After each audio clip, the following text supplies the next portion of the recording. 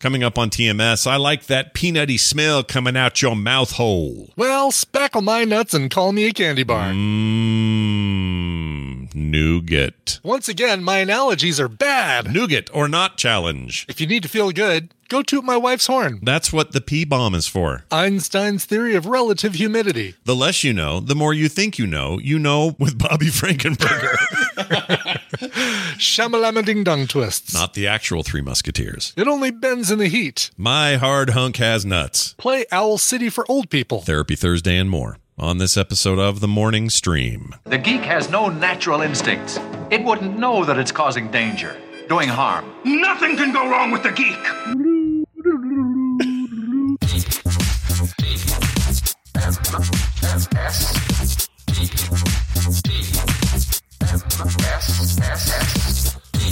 I swear by my pretty floral bonnet, I will end you.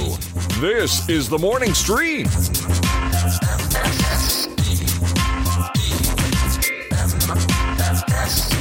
Good morning, all and one and all. That's the phrase. Welcome to TMS. It's the Morning Stream for June 22nd, 2021. I'm Scott Johnson. That's Brian Ibbett.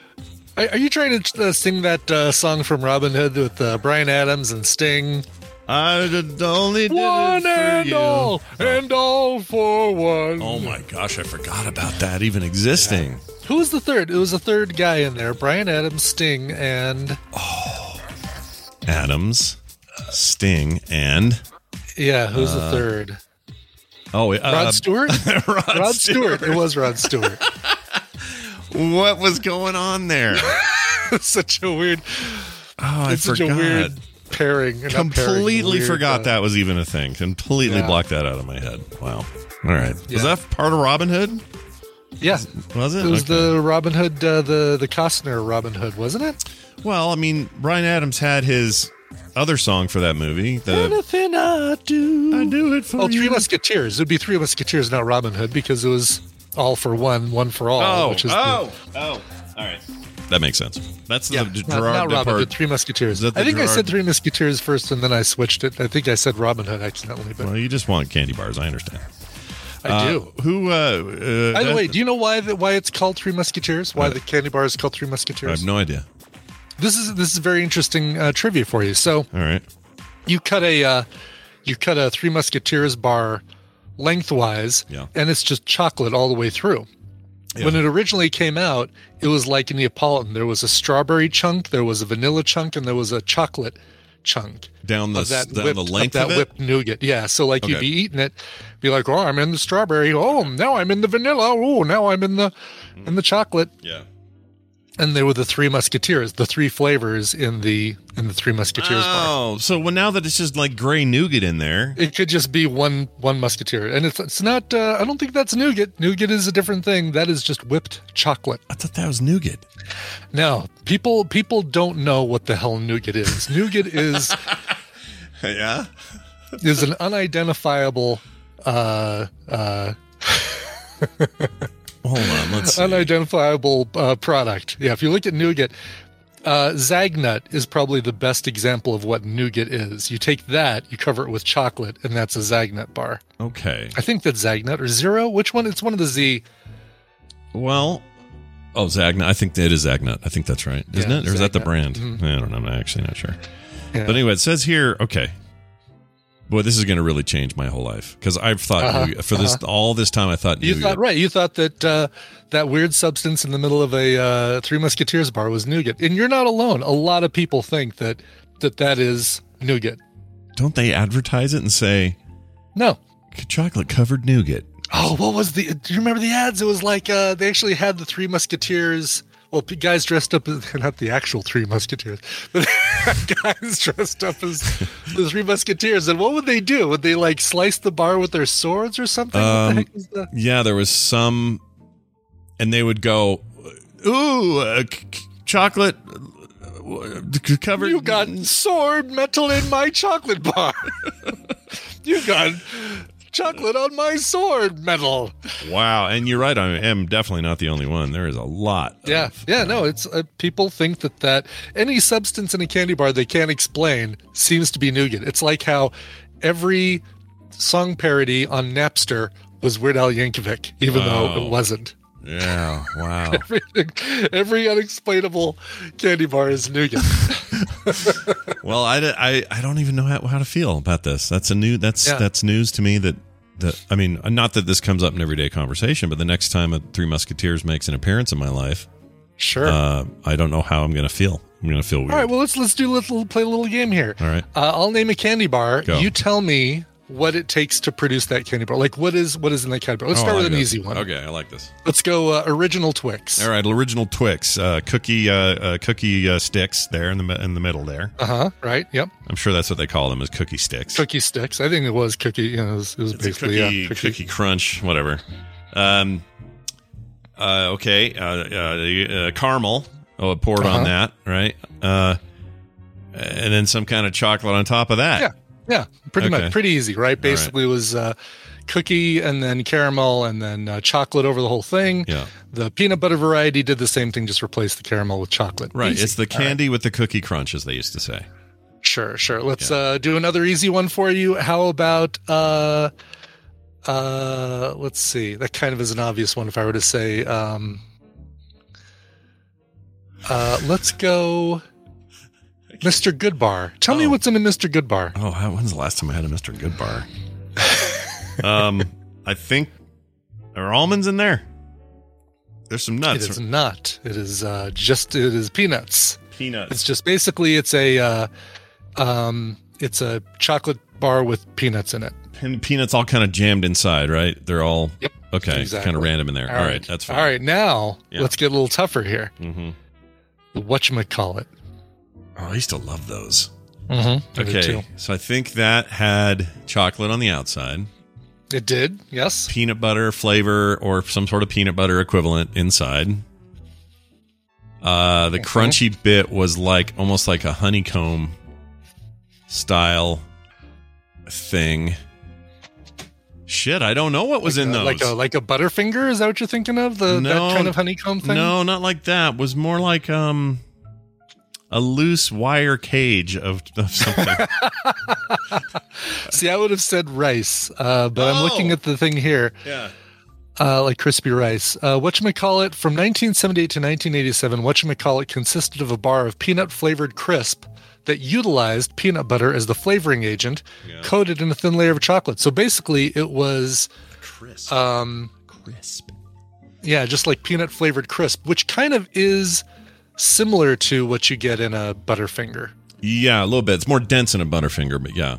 More dense. It's not as right. Yeah. But they added, in 1987, they added caramel and then had... See, I remember this was a big candy bar when we were in our teens. It was, yes. Yeah, like high school. We'd go to 7-Eleven and get a whatchamacallit all the time. Yeah, I keep remembering, and again, it might be Mandela, but I keep remembering the commercial was something like, What's that thing you're eating? Oh, it's a whatchamacallit. Oh, well, don't tell me what it is then, you jerk. Yeah, they did the whole who's on first thing with those commercials. There's the whole Honey Bunches of Oats. Yeah, thing, I hate that. Yeah. All right, Brian, I'm going to test you. All right. What's in... Scoop of chocolate, scoop of vanilla. Don't waste my time. Tell me what's in let's call it a Snickers. What's in there? Oh, okay. Snickers. That is peanuts, caramel, and chocolate over the outside. And there's nothing else? Do they claim nougat? Oh, do they claim nougat? They might claim nougat. They might claim nougat. Who claims nougat? I don't think they do. Who claims the nougat? I don't think there's nougat in a Snickers bar. I could be wrong, but I don't think there is. Chat says Snickers has nougat. People are saying nougat. Yeah, but again, I feel like all these nougat claims are now in question. Right, exactly. Unfounded nougat claims. I don't know if I believe them. I'm looking at the cross section. I think there is. Yeah, I think it's a layer of nougat, and then it's caramel with peanuts, and then chocolate over the whole thing. And so if I was to look at some raw nougat, would it be like a gooey, almost like caramel, but thinner maybe, kind of? Is that what nougat is? I think it's more crunchy. Okay. Is it a bonding agent? Is what keeps it all together? It's a bonding agent, yes, exactly. All right. Nougat, peanuts, caramel with chocolate. Okay, tell me what's in a Mars bar. Mars bar. Shit. Chocolate. It's been so long. I haven't had one of those. I know, yeah. Chocolate, that has almonds in it. No? What do you tell me what your guess is? What your guess? I mean, Milky Way's got none of that. That's maybe my favorite, by the way. I love a Milky Way. Yeah. Milky Way isn't a Milky Way like a Three Musketeers bar with caramel and nuts? There's no nuts. 0 nuts. Oh, there's no nuts in a Milky Way. Yeah, and it's got some kind of fluffy business in the middle, but it's darker and denser than what I thought was Three nougat. Musketeers fluffy business. Yeah, whatever that is now that I thought was nougat all these years. I don't know if it has nuts at all. Maybe it's like Mars bars always reminded me of like a lower rent Snickers to me. So I'll say everything the Snickers had but nuts. All right. You're actually really close. Oh. Nougat toasted almonds covered in milk chocolate, so no caramel. Okay. Later caramel was added to it. So basically, it's a Mars is a Snickers with almonds instead of peanuts. Which it does have almonds. You were asking about almonds or talking about almonds early on. So yeah. Okay, almonds. That's where the almonds. So I always forget that it's not Almond Joy. Almond Joy is not the only thing that had almonds in it, and I always think sometimes it's hard to remember that because it's in the damn name. But yeah. And Mars bars, I don't even think you can get those anymore here, right? Or can you? Is that I think it's I know they're huge in Europe. I don't know. Yeah. Well, I haven't been in the candy market in a while. I used to like, what I used to like is a big hunk. Oh, man. Oh, really? Now isn't that just chocolate covered nougat? I think that's just sugar. Or chocolate covered caramel. Sugar covered sugar with more sugar on top of it. Like it's by the way, while I'm looking this up, JC Calhoun found the whatchamacallit commercial. Oh, no way. Let's hear it. Yeah. Let me find it here. Not the Pops and Recline. There it is. JC Calhoun. No, where is it? I can't find it. There it is. Okay. Oh, I'll give you. Okay. Yeah, I found it. Okay. Here we go. Let's play this. Let's get a little bit of this in our life. Hold on. The volume's down. Here we go. Ooh, that sounds crispy. I love that peanutty smell. What you eating, Lou? Whatchamacallit? Hold on. I love that already. peanutty I hate smell. this. No, and you've never been next to anybody who's eaten a candy bar and you went, I like that peanutty smell coming out of your mouth hole. And they're like they're shoulder to shoulder. Yeah. Like they're not even far. Like there's not even room for that dog. That dog can barely squeeze between them. All right. Plus, Brian loves hillbillies, so let's hear the rest of this. What do you call it? Whatchamacallit? I mean, what's its name? I told you the name. Did not. Did too. You said whatchamacallit. That's right. Whatchamacallit from Hershey. The thick, crunchy bar of peanutty tasting crisp drenched in chocolate. Whatchamacallit. You can ask for it by name. Give me that. Give me what? I hate it my so God, much, dude. This might have been. We might be witnessing the genesis of my hatred for hillbilly humor. My hatred for yokel humor. That might be the earliest example. Like if we cut down, like we slice that tree. Yeah. That is the center ring of the tree. Well, what's worse? What's the worst part about that is all you need to do is just aim that candy bar at him and say, "Look, it says it on the side." Then your whole conundrum's done. Yeah, so dumb. And I remember that commercial now. It's bringing back too. I totally do. No, what's its name? I told you the name. Told you his name. Cletus, it's a whatchamacallit bar. That dog had more brains than the two of those dudes. It's a combined. Right. Oh, that's true. Yeah, I guess Hee Haw and Beverly Hillbillies were before that. Yeah, but was that your proto? Where did you get the hatred from, though? Although I liked the Beverly Hillbillies TV show, I don't know why I liked it. Yeah, well, I couldn't stand Hee Haw though. Hee Haw was for somebody else. Hee Haw's the center ring. By the way, all right. So Big Hunk, not even chocolate on this thing. Like Big Hunk is nougat with a bunch of peanuts jammed in it. Yeah, and it's hard nougat, and it only bends in heat or if you bend it a whole bunch with your hands. It's like, right. And it breaks real easy if you don't. And it's also the worst tooth. It's so bad for your teeth. Oh, it's an extractor. Yeah, it totally is. Big time. It's spackle with nuts in it. It's really bad. Yeah. But I used to love them. I used to love those things. Oh my gosh. There you go. Well, there's your nougat, Scott. You're a nougat fan and you didn't even know. I had no idea. I mean, that just feels like, I don't know what to think now, though. So what nougat do I call? Is basically sugar and honey with whipped egg whites, basically. So what do I call the stuff in his Three Musketeers? I need a name. It's whipped chocolate, isn't it? It's whipped or is that chocolate. All it is? What's it called? Musketeers bar. Well, let's actually do that. What do you call that? Chocolate-covered fluffy whipped mousse. Whipped mousse. Whipped mousse. All right. Hey, Rocky, knock it off. That hurts. Oh, yeah? Here's something you'll really like. Ouch. Pull that out of there. I used to love that show so much. All right. Well, Let's use the whole fist. We've done all we can do. Hey, did you try that Pokemon MOBA thing? I did. Pokemoba. Yeah. I did. Pokemon Unite. Yeah, how is it? I didn't get a chance. It's on my Switch, but yeah. I'm not a big MOBA fan. I've tried League of Legends. I've tried Heroes of the Storm. Played Heroes of the Storm, I think, with you even a few times. Yeah. And I kind of like this only because I think I like it for the same reason that you like Heroes of the Storm. You know the characters. You know what they're capable of, what their strengths and weaknesses are from the other games that they've been in. Right. And bringing that into a new game, add something to it. And I think that's where it is for Pokemon for me. It's like, oh, there's, Cyndaquil, and oh, check it out, there's Litleo, and da-da-da. And, well, those games, I mean, the other comparison I would use from what I've been hearing is that it's also very, it breaks away from the kind of Dota model and is more like a team brawler sort of thing where teamwork means more than some dude who's lean and real strong or whatever, and you have shared experience and stuff like that. I downloaded it, was going to play it last night, got all wound up in this Blizzard crap, and I didn't have time to do it, but I'm glad to hear you like it, because I want to play. I like it.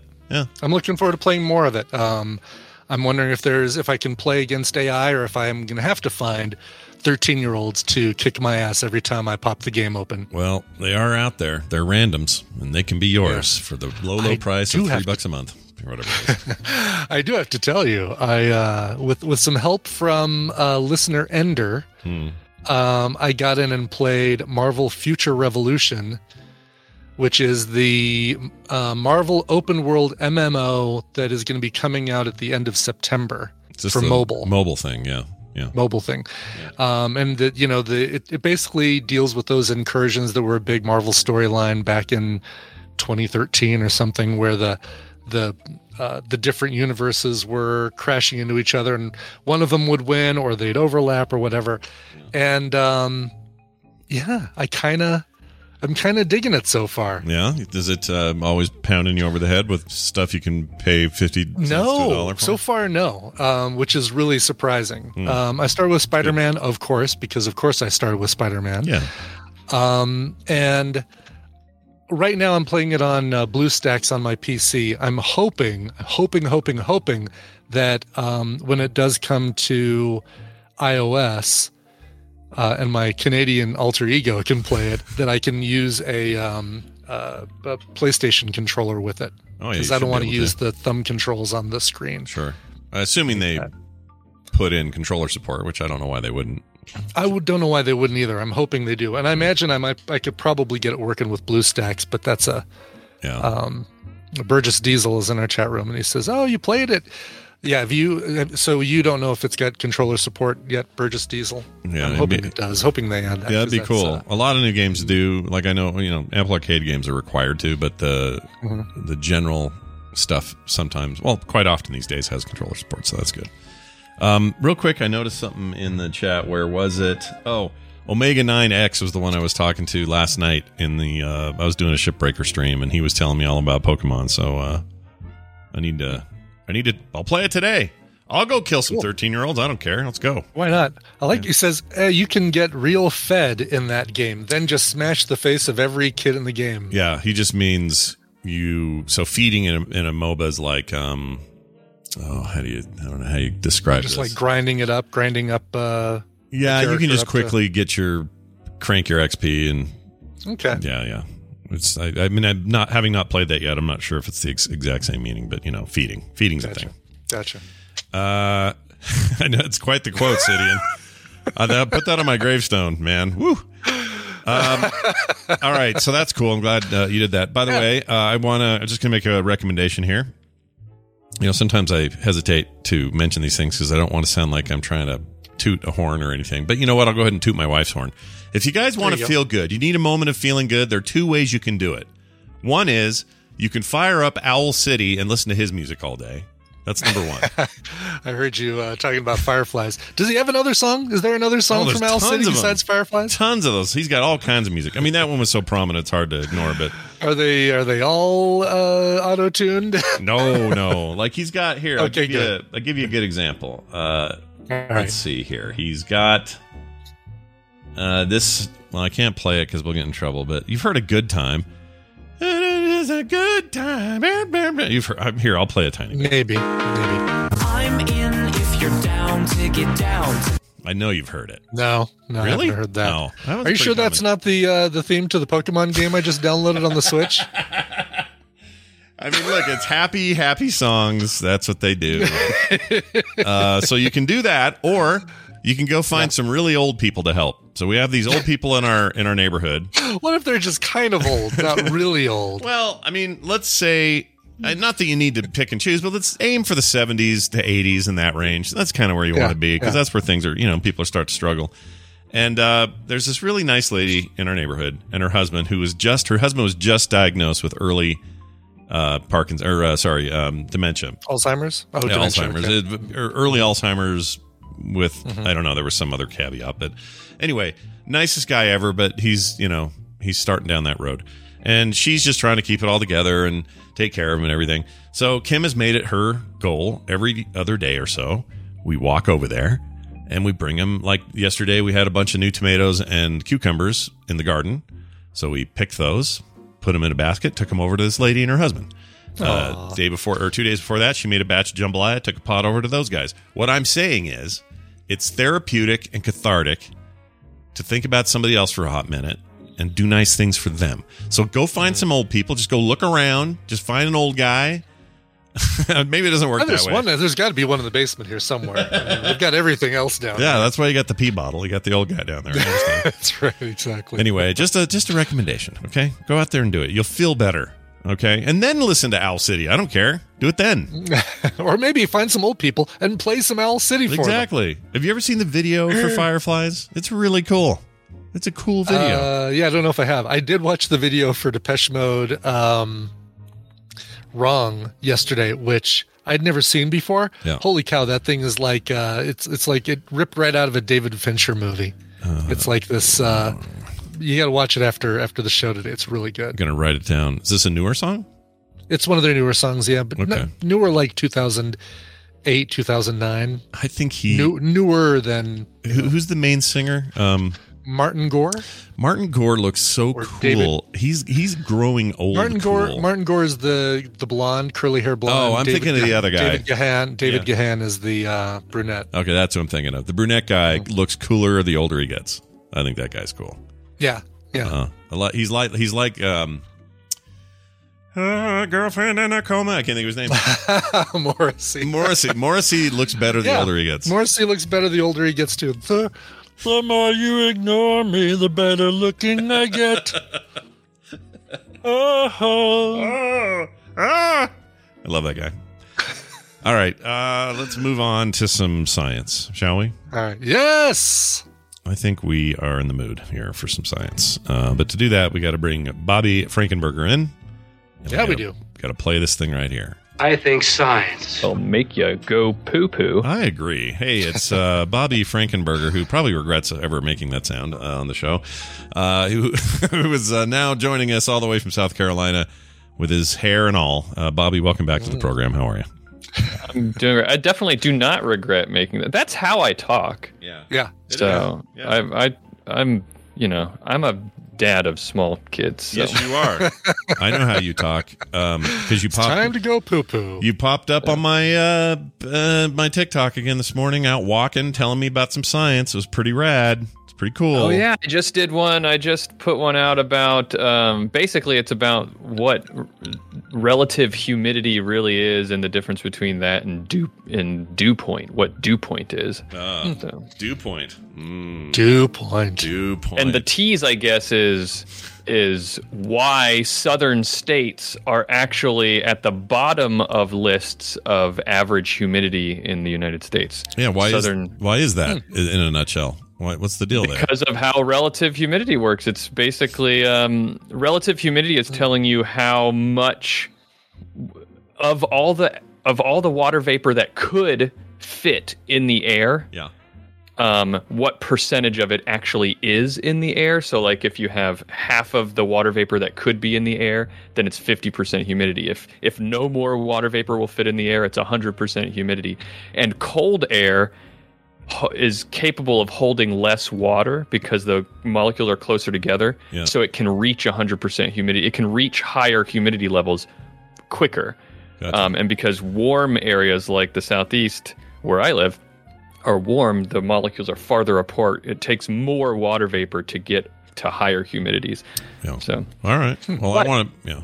Go ahead, Brian. it still feels wet. Yeah. Wetter in southern states, and that's what dew point is. Yeah, I don't like that. That feeling's awful. I don't like it. You take a shower and you go outside and you feel like none of that happened. Like it was all a dream. Exactly. Yeah. It annoys me. I like being in a dry climate. Well, anyway, you're here with a Zelda shirt, and that's awesome. Let's get to the big point here, which has nothing to do with your shirt. I just think your shirt is cool. It's my favorite franchise. Yeah, exactly. Hey, you were going to talk about the Dunning-Kruger effect. Yeah. And, so I have no idea what this is. Like, I've heard it before. I've heard it in passing. People talk about the words, but I've never heard somebody say, and that means. And so now today we're going to get that, I guess. They do talk about the words, like they often do talk about words. Yeah.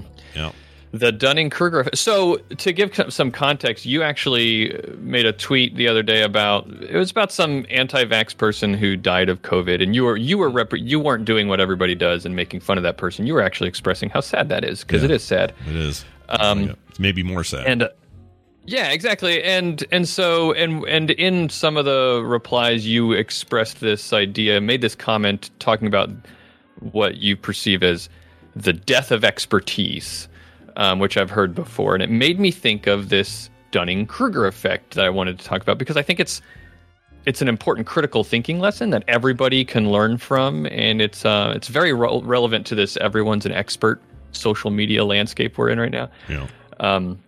So what is the Dunning-Kruger effect? Well, it's this observation in psychology where people with a low ability at a task, at low expertise levels, tend to overestimate their level of expertise or their ability in that given area. So like the less expertise you have, there's more of a gap between what you think you know and what you actually know. Is it because you know what little you know is simple? I don't mean that pejoratively. Mm-hmm. I mean, it's simple because you have what you think is an easy or a simple answer. So your answer is very black and white. And so you say, well, here is my answer. And then that clashes with what is actually true, which is complicated. Because nothing's simple. Right, exactly. Well, why don't they just do this? Yeah. And Right. So the psychologist Dunning and Kruger, who defined and sort of described this effect, they describe it basically in a way that you're sort of describing it now, which is the idea that the less expertise you have in an area, the less likely you are to understand how complicated and nuanced a topic is. Yeah. Because you don't know about it. Like a really good way to think about this is think about something that you know a lot about, like Scott. A great example is art. You know a lot about art and illustration and stuff like that, right? Sure. So think about that, and think about how people who don't know anything about the nuanced complexities of art and styles and techniques and all that kind of stuff, how someone who doesn't know those things probably not only do they not know how complicated art can be to do and to understand and all of those things, but they really might not even know the things that they don't know. Do you know what I mean? Yeah, I know what you're saying. So it's kind of like going,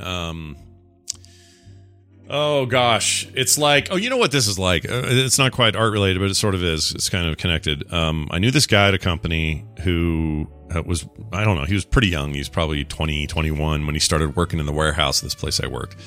And he had a lot to say about a lot of things. But I remember once being in the back, and I had to be back there for a long time. So I was cranking up some electronica of some kind. It was probably, I don't know, freaking Crystal Method or somebody like that. Some band I really liked. And it was just pounding away back there. And he looks over at me in this very sort of cocky way and goes, I don't know why you like music where just a computer just makes it all. And I said, I'm sorry. And he goes, yeah, this isn't really, you don't have to be a musician to make this stuff. This is just, a computer makes it. Right. And that's exactly what you're talking about, I think. He's got this simple answer in his head that because it's electronic music and not a violin or a guitar or a piano in the traditional sense, then it must be a computer making it, and there's no talent involved. Like all the spaces get filled in. There's no need to be anything other than whatever. And I knew for a fact that what he was saying was 100% not at all true, but he's also 21 and dumb. And what are you going to do? But that feels like a case like that. And if an actual electronic musician had been there, I mean, that guy would have had to, how do you restrain yourself from not wanting to go off on dumb stuff like that? Right. And that's part of the problem. Is it the Maslow thing? Is that, or am I thinking of something different where you're the 4 stages, the unconscious incompetent, the unconscious competent, the conscious incompetent, then the conscious competent, right? Oh yeah. There's that was a quote that was simplified a lot by what's his name? The former general guy. Oh, I just saw this in that documentary. You guys are talking about the known knowns, the known unknowns, the unknown knowns. The Rumsfeld documentary, right? Yeah, Rumsfeld was really into that whole thing, and that's that's kind of the point of that documentary. It's very good, by the way. 100% recommend it. Errol Morris makes no bad documentaries, and this is one of them. It's really good. But the entire takeaway, or at least for me, was at the end of this thing that his tendency to do that, and he's a very smart man. Okay. There's no lack of intelligence coming out of Donald Rumsfeld. He's at his core a very intelligent person, but he had this tendency to come up with these idioms and then cram everything into it, and in a neatly formed way that was not reflective of the complex truth of it. So him saying, "Well, there's known unknowns and unknown knowns," and all this kind of thing, it gave him these unique these fun little categories to stick stuff into. But at the end of the day, it was a way of justifying, pursuing an unjust war during a time where they had bad intelligence and couldn't admit it, and there's all this stuff around it. It was a far more complicated thing than just having your neat category of your unknown unknowns, and it's kind of annoying when people do that. A lot of people assume. So one of the misinterpretations that people have of the Dunning-Kruger effect when they hear about it is, and this gets misreported in news headlines sometimes when news places will talk about Dunning-Kruger, is a misinterpretation is that dumb people don't know how dumb they are. And that's not what's happening, okay? Because it's important, and this is why I wanted to talk about this, and why I think it's an important lesson is because this applies to everybody. Every one of us are subject to the Dunning-Kruger effect, because the actual data that and graphs from the studies that they did on the Dunning-Kruger effect don't show that dumb people think they're smarter than smart people. That's not it. Actually, and I should stop calling them dumb people. So we know who you're talking about. The actual what's happening is that people who have a lack of expertise don't actually think that they're better than people who do have expertise. Non-experts will accurately tell you that they're not experts. It's just when they try to rank how much knowledge they do have, they overestimate how much knowledge they do have. And the interesting thing about this effect is that there's a very direct correlation with how much knowledge you do have about a particular area and how big that gap is. So what I mean by that is the more you learn about something, the more accurately you are able to assess your knowledge of it, because you start to understand how nuanced and complicated something is. Right. The really cool thing about this is that it flips at a certain point. Really, like very expert people, high in their fields, have the opposite happen. They've drastically, or maybe not drastically, but they do underestimate their expertise because. And this happens. I've seen this. I've heard people talk about this that I know who went to medical school and stuff. Well, where they'll go through years and years and years of medical school, and then they'll start these like narrow areas of focus where they go and specialize in one particular area, and then they see these like 5 volume tomes that are just like gigantic 5,000 page volumes of the medical diseases that can happen in your little finger. And they're like, holy cow, and I don't know any of this. How much other stuff do I not know? You know, like, right. Yeah. No, you open up the thing and there's a flood in there. And that's the thing. Like if you take an example, like an anti-vaxxer nurse, someone in the chat mentioned this, made me think of this. An anti-vaxxing nurse who thinks they know more than an epidemiologist. And they're 100% sure of it. Here's the problem. Here's the knock-on effect. We can say, oh, well, that's the Dunning-Kruger effect, and you are having that, and the expert does not. And they've learned, and they have that curve, and now they know more than they think they do, but you think you know it all. You think you know 100% in your limited view because you're just, you're a nurse who maybe doesn't understand it. But people on the outside, here's the knock-on. They go, well, she's a nurse. She must know. And now you've got your own little mini Dunning-Kruger. You got Dunning and Kruger in your own little head on your shoulders going, hey, look at this bullshit going on. And so now you think you've got it all figured out because you know a nurse who's anti-vax. And she must know because she's a nurse. And that's very little information about a thing you don't know about. Like, that's a whole other, and that's started with a sort of Dunning-Kruger-like effect and then gets amplified by another logical fallacy, which is like this fallacy of expertise, right? Confirmation but that's why that's why the Dunning-Kruger effect is such an important skeptical lesson. Guacmar in the chat said something that I think makes the point, which is, or asks a question which I think makes the point, which is, what does it mean when you want to learn as much as you can about everything to the point of questioning the answers that you're given? So it's important to be skeptical about the knowledge that you are receiving, and you can take that too far, of course, but you have to question, you have to practice being skeptical and critical about the information that you see and you're given, because you can accidentally lull yourself into a false sense of expertise, and then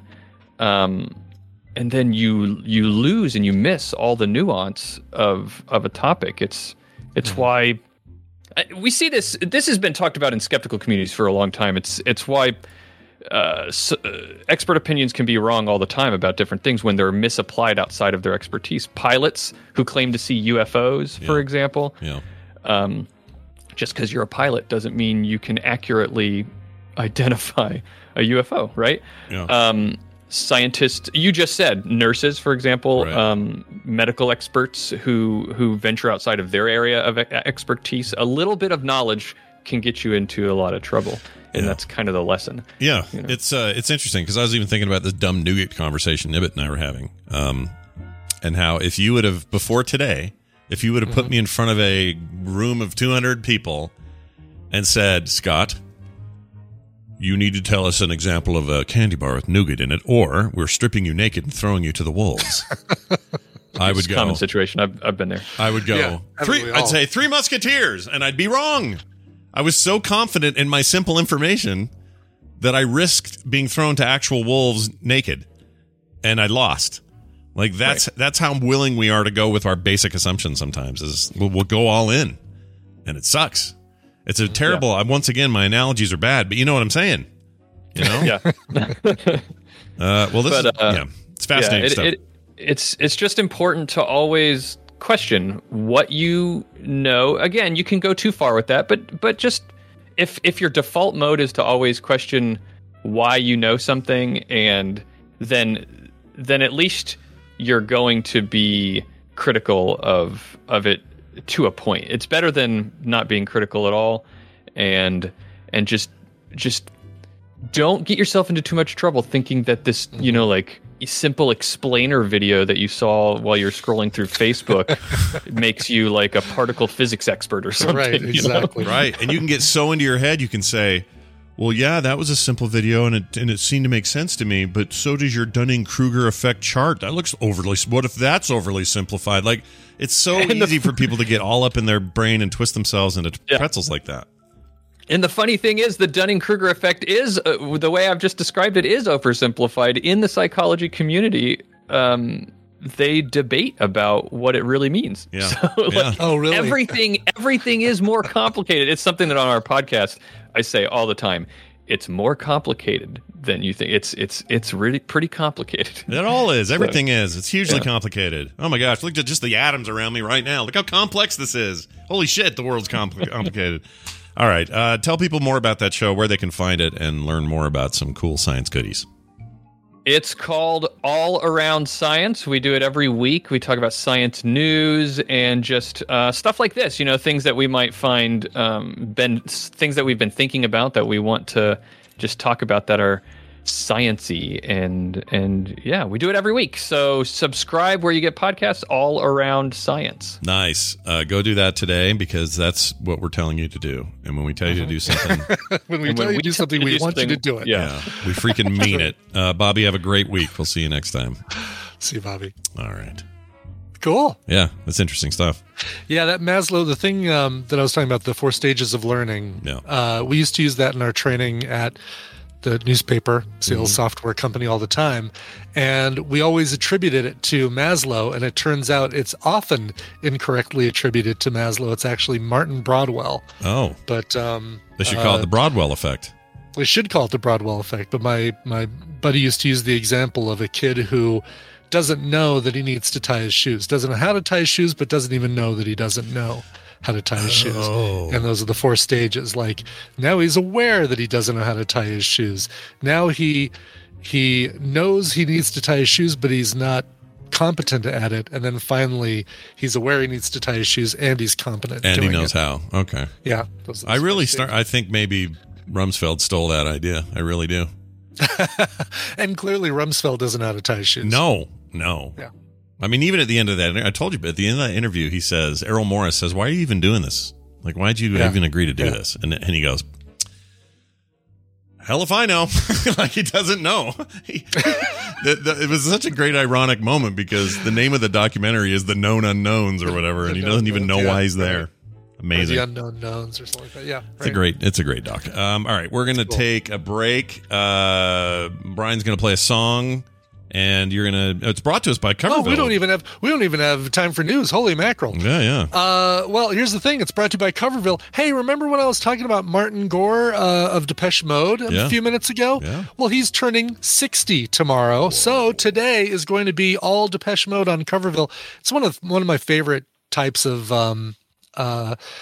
cover stories I do, because there are so many bands who do Depeche Mode covers and put them in a completely different style. Everything from jazz to swing to kind of yacht rock, kind of, maybe not quite that far. But anyway, it's going to be coming up today, 1 p.m. Mountain Time at twitch.tv/Coverville or coverville.tv.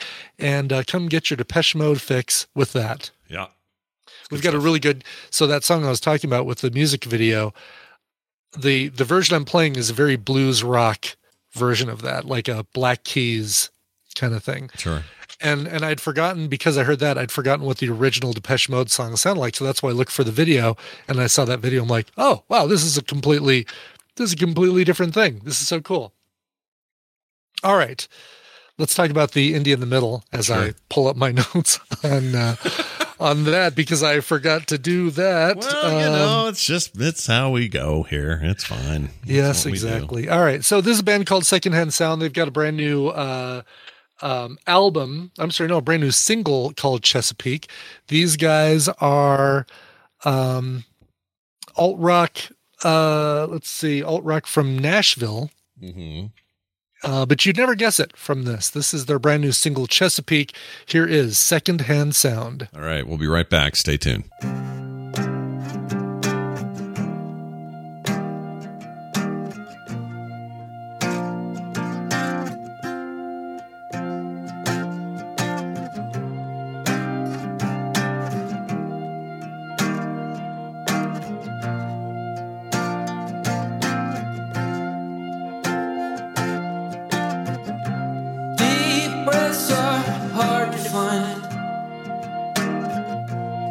Hard as money, I decline. Every tear that I made makes its way to the Chesapeake.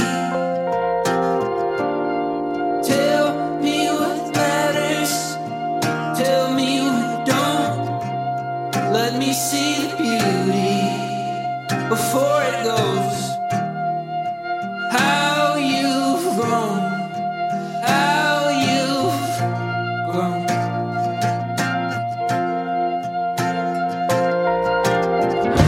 Hidden gloves in my jacket on.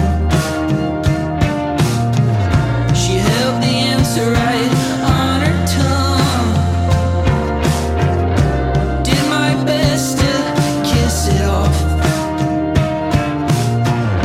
The sofa store.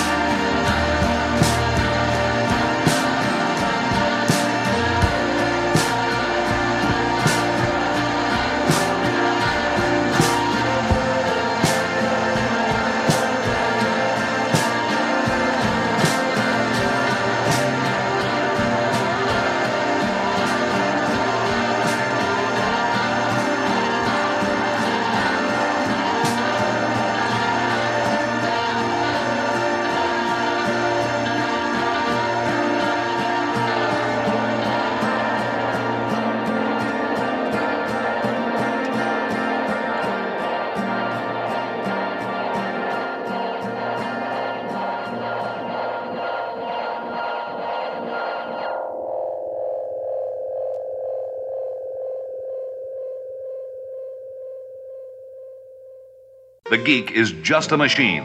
It has no heart, no soul. If there should be a mechanical breakdown, it could go haywire. I don't have a wiener!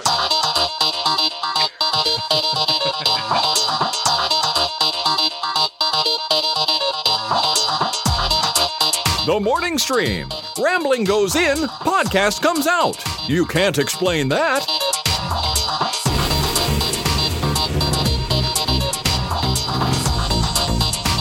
Welcome back to the program. That song again was... That song was Chesapeake by the brand new, by the band Secondhand Sound. Brand new single, Chesapeake. Very, very nice. Yeah.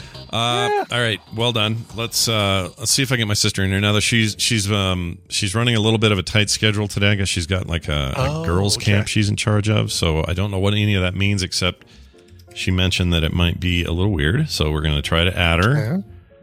And it may just mean keeping it shorter, but it might mean I don't know what it's going to mean. We'll find out. You're going to find out when we find out, okay? That's right, yes. It'll be quick fire therapy is what's happening. It's a short email and related a little bit to last week's Bobby segment, but we can probably crank it out is my guess. Now, it shows she's on mobile, but she's not picking up. So I'm going to pause. I'm here. Oh, man.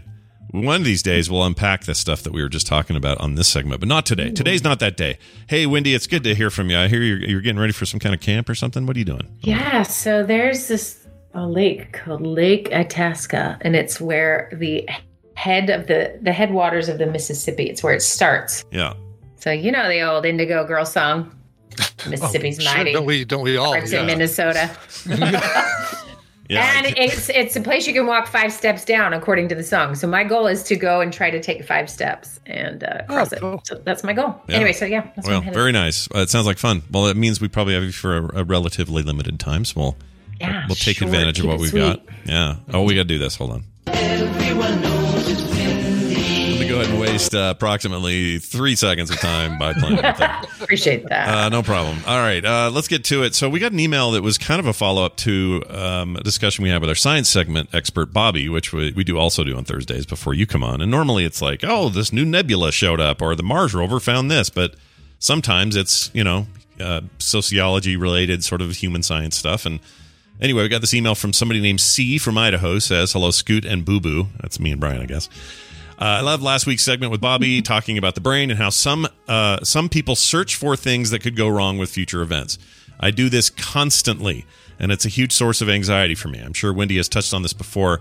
If so, please just direct me to that episode. But if not, I would love to hear Wendy's take on how on this and how to stop doing it all the time. Thank you in advance. Love the show. C from Idaho. And it's true, we have discussed this in some form or another in different conversations with different contexts, but it feels like a perennial one. It just keeps coming back. And I think probably because a lot of people deal with it. And a lot of people are maybe dealing with it more with post-pandemic reasons and other things. So let's help C from Idaho. Wendy, what do we do for C in Idaho? Hello? You're doing great. Oh, you're there. Oh, Just thanks. going. I appreciate it. Thanks. Yeah, okay. So I don't get with Bobby, Scoot, and Boo Boo. This is funny. Anyway, it's a long story. Okay, but, so let's okay, good. Yeah. All right, so let's start with this. Thinking about future events. Why does anyone do it? So first, I'm just gonna ask you guys: why do people think about future events? So you can be ready for the problems and be prepared for the problems that could come up. Yeah. Like I think about when I'm packing for a trip, I think about, oh man, what if I get an email from this client and they need this changed? Do I have everything I need to be able to do that? Or what if all of a sudden we go swimming? Do I have everything I need for that? Yeah. That sort of thing. Yeah.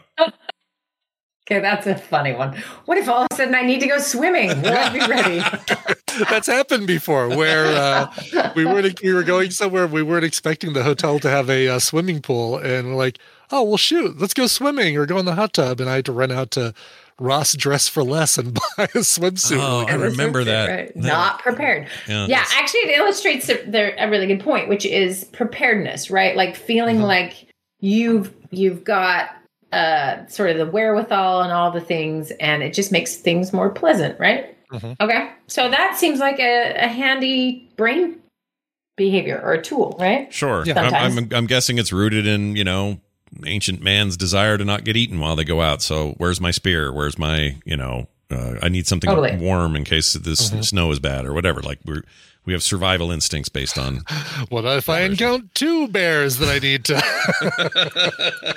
Well, see, right. I think about that too. Like it is really survival, and there is a benefit. So, for example, you can probably think of stories where you left your phone somewhere, and that panic. I mean, it's an adrenaline like fight or flight response. If you left something you didn't mean to leave, your keys or whatever, right? So we have a response as if we are in danger when we miss it. So the next time around, what does your brain do? Go, yeah, I remember that, you dummy. I'm going to remind you in the night, 2 a.m. Hey, do you have your phone? Right? This is you got to fly early in the morning and you're just never going to sleep, right? Right. It's because there's no way your brain's going to believe that you're going to actually be ready because it has enough experiences where you forget things. Right. Okay. How about you, Scott? Why do you think the brain needs, you kind of gave your answer, but do you have any other thoughts? Why it goes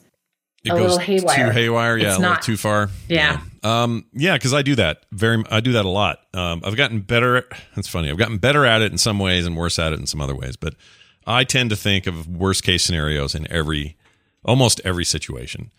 And what's funny is there's plenty of situations in my life where I never think of worst case scenario. Like being on the air right now, worst case scenario is plentiful. I could go nuts about they're all going to watch me have an aneurysm on the air, some horrible story, but I never think of those things. I think of things like, I don't know. Let's see. Like I really, when we take a road trip somewhere and we're doing that soon for Vegas, I will overthink things like, well, we got to, it's really hot. What's going to happen if the car breaks down? Well, if the car breaks down, then this happens. And if that happens, this happens. And before you know it, you're dead on a rock somewhere and a bird's pecking your eye out. Like I can get, what if we're stuck in a traffic jam and I have to pee? Yeah. Yeah. That's happened plenty of times. In fact, back when I was having gut issues years ago, every trip in the car anywhere was a planned. I had to make a planned activity out of it. Like I had to really think about it and go, all right, when did I eat lunch? And was my gut going to freak out while I did it? Because I don't want to be in the middle of I-15 and congested freaking, morning traffic and not be able to do anything. But that stuff's gotten easier. Like it's hard to explain why, or I don't even know what happened. I think I got older and I just care less. But I was talking to Dunaway about this because he and I share a lot of anxiety stuff. And he said, I think what's happening is, when I was younger, I had the flight part of fight or flight. He says, and as I've gotten older, I've got the fight of the fight or flight. Oh, interesting. And you're just more angry when it happens. Yeah, just grumpy old man. That's what this is how it starts. Yeah, interesting. Anyway, that's a good way to put it. Yeah, like as someone who overdoes it, I can definitely see why some people do that and go really far. Well, and the emailer put something interesting and has it just kind of actually backwards, or just the wording here. C said, let's see. I search for things could go wrong in future events, or why do people do that? I do this constantly, and it's a huge source of anxiety for me. So it's actually that anxiety is the thing causing you to think about future events constantly. Mm-hmm. It doesn't create anxiety. It is anxiety. Or possibly, obviously I haven't sat down and talked to this person. Mm-hmm. But if your brain is always, always, always looking for something to go wrong in the future, that is not just, a glitch. That is your brain doing anxious work, right? It is trying to protect you. It is trying to think through all the different scenarios. And then it has an effect, right? Which is it drains your energy. It adds more stress. Take Brian's swimming thing, right? He goes randomly somewhere and it's not that big a deal because there's a Ross Dress for Less anywhere and he's fine. Yeah. Yeah. Thank goodness for that. But what if he was at, this amazing place with all these wonderful pools, and there is not a swimming suit to be found for 100 miles. Well, that would just be dumb planning on my part. Right. It would be. But you can see where, like, okay, the more traumatic it is, or the more painful it is, the more sort of stress is added to that, right? So So you can start to build. And this is the thing about anxiety that is fascinating. All of us have a predisposition for an anxiety disorder because we are human beings with a nervous system. Now, some have had experiences in their life, certain kinds of parents, certain kinds of environments that have, and some of it's epigenetic where it sort of like gets activated.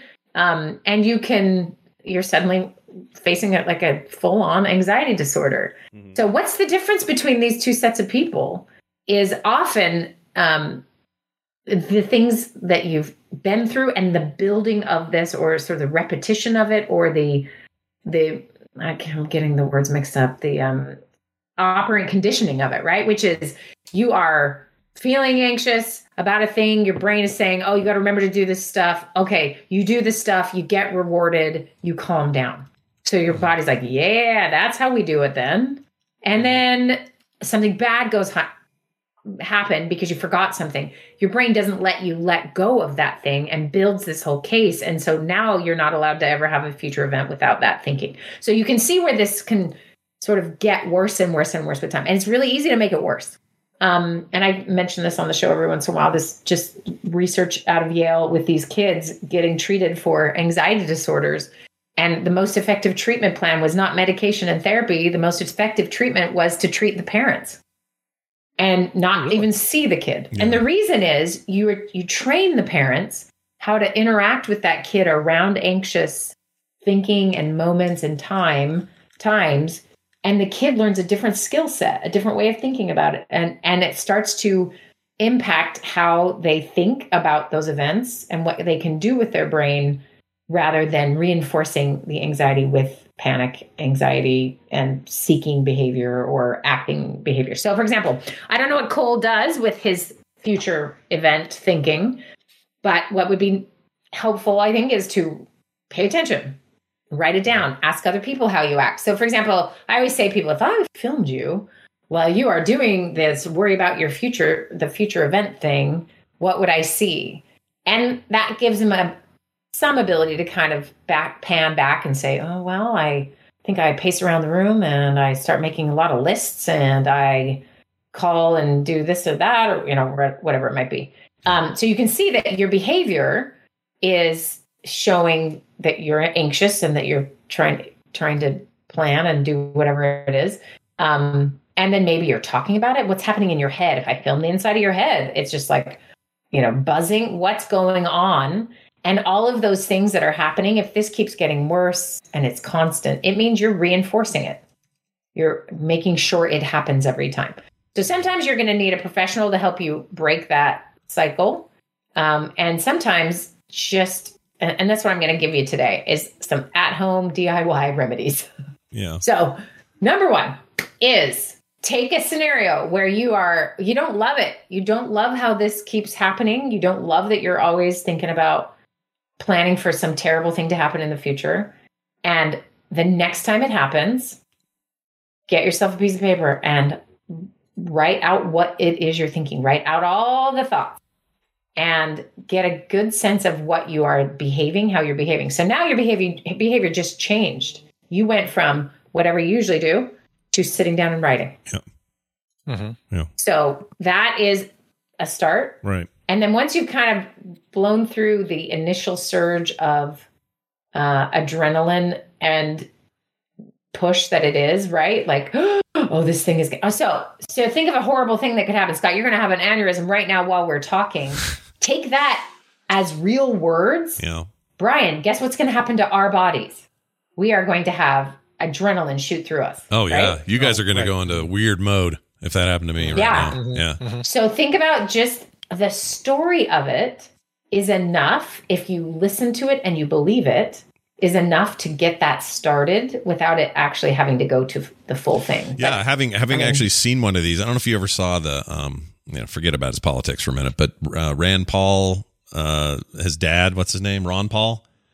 He had this happen on a live stream of some sort in 2020. He's an older guy, and he was getting interviewed, and they were all, the government, blah, blah, blah, doing whatever. And then he just started talking gibberish, and then nothing but gibberish. And then he just looked concerned, like, this is what I'm saying is not actually coming out of my mouth kind of thing. So some kind of mini stroke or something. And boy, that was hard. That was really hard to watch because my first thought was like, how horrible would this be to have happen? And I'm on the air all the time, you know? So like I will admit to a couple of times on a show, I will smell toast because someone's making toast. Okay. It's like actual toast. Right. But it's still this moment of like, wait a minute. Am I really smelling toast? Yeah. And so a little part of you goes, blah, blah, blah, and you're like, oh no. But then you're like, no, it's fine. I'm talking. Everything's fine. And you just kind of move on. But I don't know why I shared that, but yeah. Thanks for making me hungry for toast. Yeah, I know. Yeah, toast sounds now good. everyone's toast. But that's the idea of like we're ready. That's what the whole system is about. It's about, okay, get ready. And so just ruminating, thinking about it, planning, your body is responding in prep, fight or flight, right? It's releasing some of those adrenals, like it's getting you ready to do it. Okay. Yeah. So if you think about that, all that energy going to nowhere, like that's what's kind of frustrating overall. And this is why people eventually sort of burn out or get help eventually because they don't have the youthfulness to just worry about everything all the time. It gets worse and worse and worse. And sometimes, like you're saying, your friend was saying, it just turns to anger. Yeah. It shifts over time. It's not something that is sustainable because it's messing with our system in a way that it shouldn't be used for and is being used way too frequently, right? Okay. So sit down, write it all out, get all the stuff that is rambling in your head out on paper. Find another person to talk it through with. Notice what it is that your brain is saying and what it's doing, right? And you sort of get it all out and then see how you feel. So that's step one. Try that. Right. See what happens. Because the obvious thing that most people want to do or try to do or get others will do for them is to try to use logic. Yeah. Well, that's not going to happen. I mean, let's look. And so you can go down a whole nother rabbit hole of like, let me figure out all the ways to prove that I shouldn't feel this way. And both in that case and then just keeping it in your head and panicking and, never stopping. Those two things do something very interesting is they keep making this feeling kind of like it's ignored and therefore gets louder and more real. Yeah. Right. Yeah. So kind of like we've talked about on different episodes here of what if we instead turn to it and check in with why it is knocking on the door so loud. Right. So give me a recent, either of you can do this. Give me a recent worry about a future thing you have no control over, probably isn't likely to even happen. But that is a current stressor in your life. And then if you start to talk about it, we can get your adrenal glands working. Claire completely hit the nail on the head with me. Ireland. We're supposed to go to Ireland in a little over 40 days. And obviously right now is the big worry is, all right, stuff is opened up. We don't have to quarantine when we get there. All that stuff just opened up this week. But now we've got Delta variant, or we've had Delta variant to worry about for the last few months. And things are spiking up. Does it mean that, great, the day before we leave, we're going to find out that, nope, you're going to have to quarantine in your hotel for 5 days before you can leave. And there goes half of our vacation right there. Right. You can't do anything about it at all. Yep. Nothing. But perfect. Yeah, but it's a big worry. Yeah. So mine. So great. All right. I like Brian's because Brian's is very practical, and that seems like a worry that you'd want to keep in the back of your mind because you're going to have to react to that possibility if it happens, right? Yeah. Like this seems like there's some reasonable practicality to Brian's worry today on that level. Mm-hmm. I have one that's as existential and it's eaten me up. So yesterday, I don't have to get a bunch of details, but basically, and this is a series of these because the industry is kind of in a bit of a mess right now, but there was a huge lawsuit yesterday that came out against Blizzard Entertainment, a company I'm connected to in lots of different ways. And it's horrible. The sexual harassment thing is just horrendous. Just reading that. I read the actual court documents. It's so bad. Just workplace stuff. And we don't have to get into the details. But once again, an example of kind of a quote unquote, people are calling frat boy culture, but whatever. These are adult men behaving very poorly. doing really, really terrible things, either directly or indirectly to their female counterparts at work or otherwise. And here I am on this end of it, having spent the last 20 plus years watching my middle child daughter fall in love with that business and creatively aim toward, one day I want to make games, Dad. And I'm like, yeah, you do. It's awesome. Just look at these people at Blizzard. They're great. You want to be like that. You want to work somewhere like that. Wouldn't that be great? Oh, yeah, that'd be great, Dad. She literally graduated with an engineering degree in games production from the University of Utah and just graduated. Couldn't be prouder of her. She's now ready for this stage of her life. She's finally to that point where she can put those desires in motion and set her sights wherever she wants.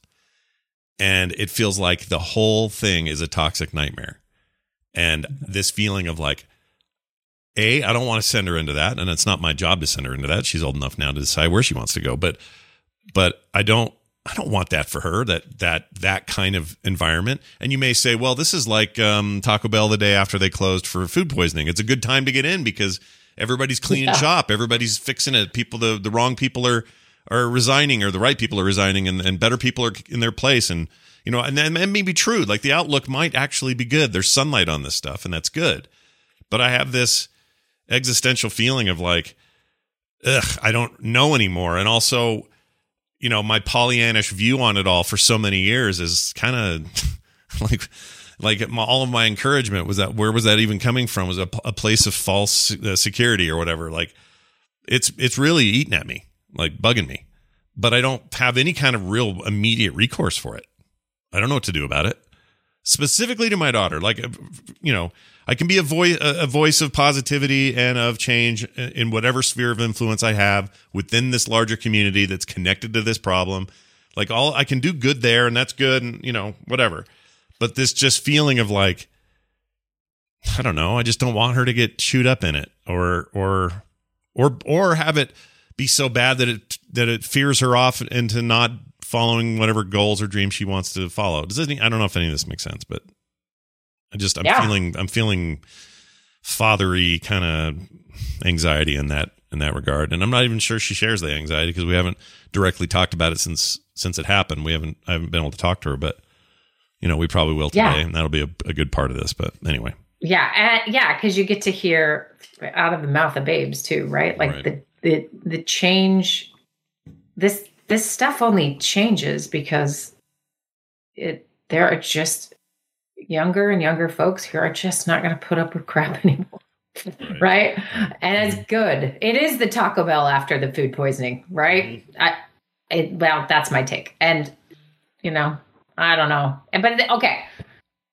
I think Carter's going to be just fine. Yeah. And you're the dad. So that's different, right? So it puts you in the, it's the vulnerability that is, because you're talking about existential or sort of fear for your offspring and for the future in ways that, as the fabric of society seems like it's ripping, it's actually maybe repairing, right? Like there's actually, it may feel so different and there's always going to be chaos as things shift and change. But, I don't know. I think the kids are going to be all right. That's just my take. Yeah, they probably are. And like I said, like she looked at the Ubisoft, we don't have to get into the details, but a few months ago, similar stuff came out in Ubisoft France, and that was a company she was actually looking like, I want to go to France. I want to move to, or Canada, be in Montreal and work for them or whatever.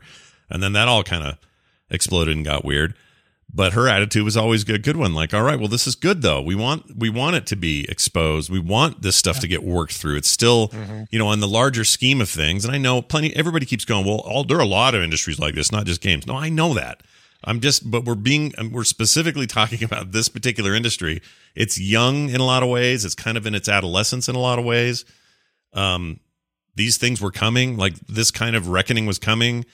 And it will be good in the aftermath of that reckoning. It's certainly not going to go anywhere as an industry. It will continue to grow. But and that was her attitude. She's like, yeah, well, Dad, it'll just improve because look at this. This is great. There's sunlight on these problems.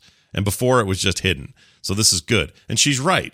But it's still just like, man, what the frick? Why are people so gross? Like, what's going on? Yeah. Anyway. Well, they've always been gross.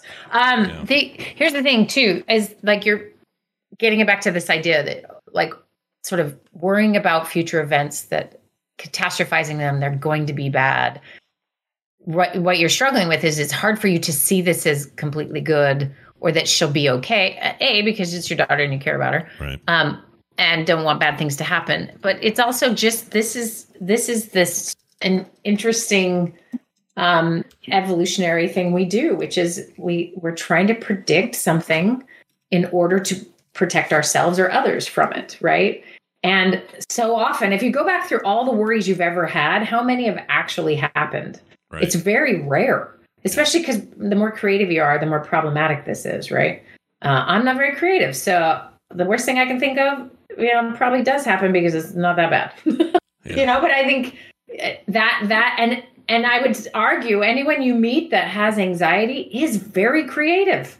Mm-hmm. And it's nice to be a blockhead sometimes. You can't even picture stuff. So you're fine. Mm-hmm. And so take what this emailer is talking about. Like, how do you stop it? Well, my argument here is not to avoid it, push it away, just try to distract yourself. All the things that there's so many easy, quick ways to try to do that. It just makes it worse. So to stop, write it all out, listen to it, check it out, say, okay, and we've talked about this before, just sort of checking in with like, hey, thought that just keeps pounding into my head. Yeah. What is it you really want me to know here? Yeah. Like a kid who's pulling on your jacket and is trying to communicate something and you're not listening. Right. Eventually, if you just stop and squat and look them in the eye, it might just be something very simple, like I need to go to the bathroom. And all the problems are solved, right? But if you don't ever stop and listen or check in, like, why am I so upset about this? What is this really about for me? And give that a real minute, you'll find that can be this or that, and it's not what you think it is, right? So the Carter thing, if you really stop, it's that, this is a world you've introduced her to and you care deeply about that. And it's your grief, right? This is why Carter's not struggling with it. She could be mad about it or frustrated or wish it was better herself, but this isn't her baggage. It's yours. Yeah. She's not being betrayed by it in the way that I am. And it's just a different kind of betrayal. And I know, and it's also one of those betrayals where I'm the least of the betrayed. Like, I am way down the list. Peripherally betrayed. Yeah, like I'm only betrayed by proxy in a way. Like I understand that. Like I want to make that clear. This isn't me trying to find a way to become the victim here or part of the victim. No, not at all. But let me say this, that your grief around this gets your lack of maybe grief. I know it's recent and you now have homework to grieve, but your grief around it blocks you from seeing the future and your child sort of more honestly. And this is true for all of us. So I don't know what Cole is stressing about, but if he or she or C or whatever their names are, really gets down into what am I thinking about? What it keeps popping in my head? What do I worry about? And just get really open to, is there unresolved grief here? Is there something I need to be doing? And this isn't run around. Like normally you just follow whatever the voice says and you go and do it. Like, okay, well, I'll buy life insurance 4 million times over, or I will buy 200 swimsuits if I'm Brian, like that kind of spazzy response is not, that's listening to the anxiety directly and running with it or trying to avoid it. This is really stopping and checking with like, why does this keep coming up? Yeah. What is it I need to face that I'm not facing? Mm-hmm. And that's really the point, is that we have something that is real in our life that our system doesn't want us to maybe look at face on. And so it's showing up in these other ways and taxing our bodies and stressing us out and, making our behavior and our decision unhealthy. And so this sort of really hard self-work is worth it, but it's so much easier to just watch Netflix. I mean, it is. Yeah, it is. Than to really stop and listen and hear it. So I've done this a couple times in my own life with a few things that I have been just floored. I thought for sure I understood it. I understood why I was feeling a particular way or why the situation. I pride myself, unfortunately, on pretty good at analyzing other people.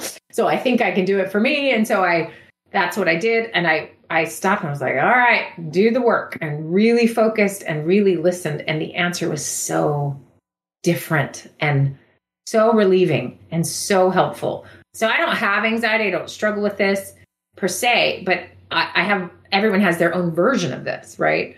Anxiety tends to be just a very hyped up version of do a bunch of things to try not to feel pain. Do a bunch of things, think about a bunch of things, over prepare, or at least think about it over preparing in order to not feel pain or have someone we love be in pain. So it's stopping and really sort of getting to this. So I'll give you a quick example. I was recently with some family, and I had a sister-in-law telling me about some things she is hoping to do and getting really excited about. And I just saw so many concerns and flaws with her plan. And I was kind of arguing with her about some things and trying to be gentle, whatever. Anyway, 4 a.m., I wake up and I'm replaying the argument. It's not an argument. It's replaying the conversation. Yeah. And it is, I should have said that, or maybe this is a better, and I'm just going through the whole, should have's or plan the future of a conversation. And I stopped and I did this thing I'm talking about, which is just like, hey, interrupter of my sleep. How's it going? What is it? What am I supposed to get out of this? Yeah. Why are you knocking on the door? And it was a very clear thought came into my head, which was, you just really want her to succeed. Like, you really care about her. And I was like, yeah, that's why I'm having this fake conversation in my head, is I actually really care about her and I want her to be successful. And then I right back to sleep. Did not interrupt my sleep like it normally would have. Next day, we had a great conversation with that as my base of like, I don't need to tell you anything. I just need you to know I care about you and I want you to be successful. And if you have questions or ideas, hey, I'm here. It shifted from this is my problem to I care about her. I mean, isn't that amazing if you think it's so simple?